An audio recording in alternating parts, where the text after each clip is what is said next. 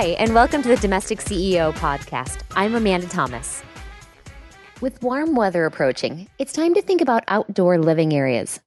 If you're ready to furnish your outdoor spaces or are looking to upgrade your patio furniture, there are a few key tips to remember when picking out patio furniture. The first is to match your interior. Your exterior living spaces should be an extension of your interior living spaces. You shouldn't walk outside and think you're in an entirely different home. If you're looking out the windows into your backyard, you shouldn't feel shocked at the difference between the two spaces. For this reason, before you start looking for patio furniture, you'll want to decide what style you're trying to match. Next, consider how you're going to use the space. How are you planning to use the space? Is it for gathering around a fire pit, gardening and enjoying nature, or lounging in the sun? How you intend to use your outdoor space will determine what type of furniture you should purchase. If you want to use the space for gathering friends and family members, consider chairs and tables for use while eating and chatting. If you want to use the space for relaxing, it may be a better idea to look for lounge chairs.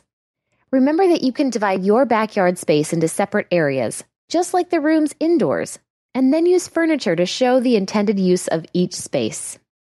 Before we get on to the next tip, I do have a request for all you listeners. You know that we have great advertisers that support the Domestic CEO show and keep it free for you. One of the reasons why advertisers love Domestic CEO is that they know the show has amazing listeners just like you. So right now we have a survey that we'd like you to take to help us learn more about our audience. Just go to podsurvey.com/domestic. The survey will only take you 5 minutes. We're going to ask you some questions about yourself and what you like to buy, but it's completely anonymous. Your answers will help us find advertisers that are well matched to you, your interests, and the show. Plus, when you're finished, you can enter a monthly drawing to win a $100 Amazon gift card. So even if you've taken a podcast listener survey before, I'd like you to take this one and help support this show. Don't forget that you have that chance to win the $100 gift card. Once again, that's podsurvey.com/domestic. So podsurvey.com/domestic. Thanks for helping us find the best advertisers so we can keep Domestic CEO free for you. Now, back to the next tips. The next one is to decide where the furniture will go.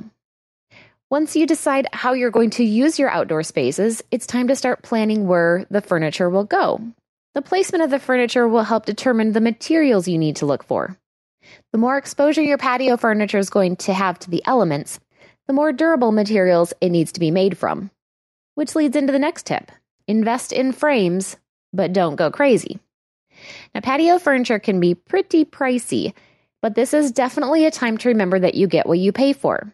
For that reason, get the most durable, well-built furniture for the weather the furniture will need to withstand.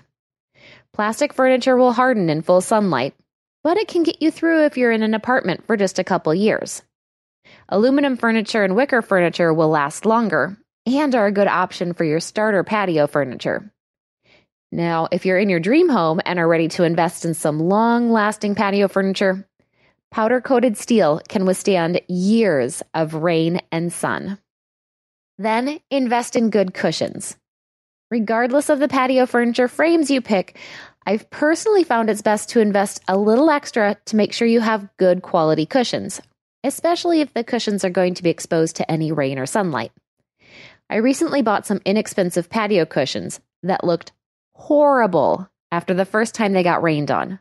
Horrible, can I say that again? Although they were advertised as outdoor cushions, the material was not made to withstand weather, and I learned my lesson. Unless your patio furniture is literally never going to be exposed to rain or sunlight, UV-resistant fabric is a must to make sure it lasts more than one season of use. Another thing to note about cushions is that the more springy they are, the faster they will dry out. If the cushions are made of cheaper foam, it's not only likely that they'll lose their shape faster, but they may also get moldy because they can't dry out quickly enough. Invest a few more dollars up front to make sure they're made of good quality materials. Otherwise, you'll be spending more money in a few months to replace the cheap ones you just bought. Another thing to consider is maintenance. All patio furniture needs to be maintained to keep it looking good, but some materials require more than others. As I mentioned earlier, plastic hardens if it's left in direct sunlight, so the best way to maintain plastic patio furniture is to make sure it's covered or put away when not in use. If the furniture has cushions, the cushions should be covered or stored when not in use, and steel and iron frames need to have a solid powder coating on them to prevent rust. So if that coating gets damaged, you'll need to have it redone. Now, before you buy any furniture, test it for comfort. Once you know what you're going to be looking for, it's time to start testing out the furniture to find the right pieces for you. And I advise you to take your time on this step. On more than one occasion, my husband and I have gone to Target, grabbed a coffee from the in-store Starbucks, and then spent an hour or so sitting in the patio department. Doing this, we found a couple things. First, people are very friendly when they find two people making themselves at home in the store, and we've met some really nice shoppers and Target team members. Second, some patio furniture is way better looking than it is comfortable. Invest a little time in testing out the furniture before committing to a set that you find you actually hate sitting on.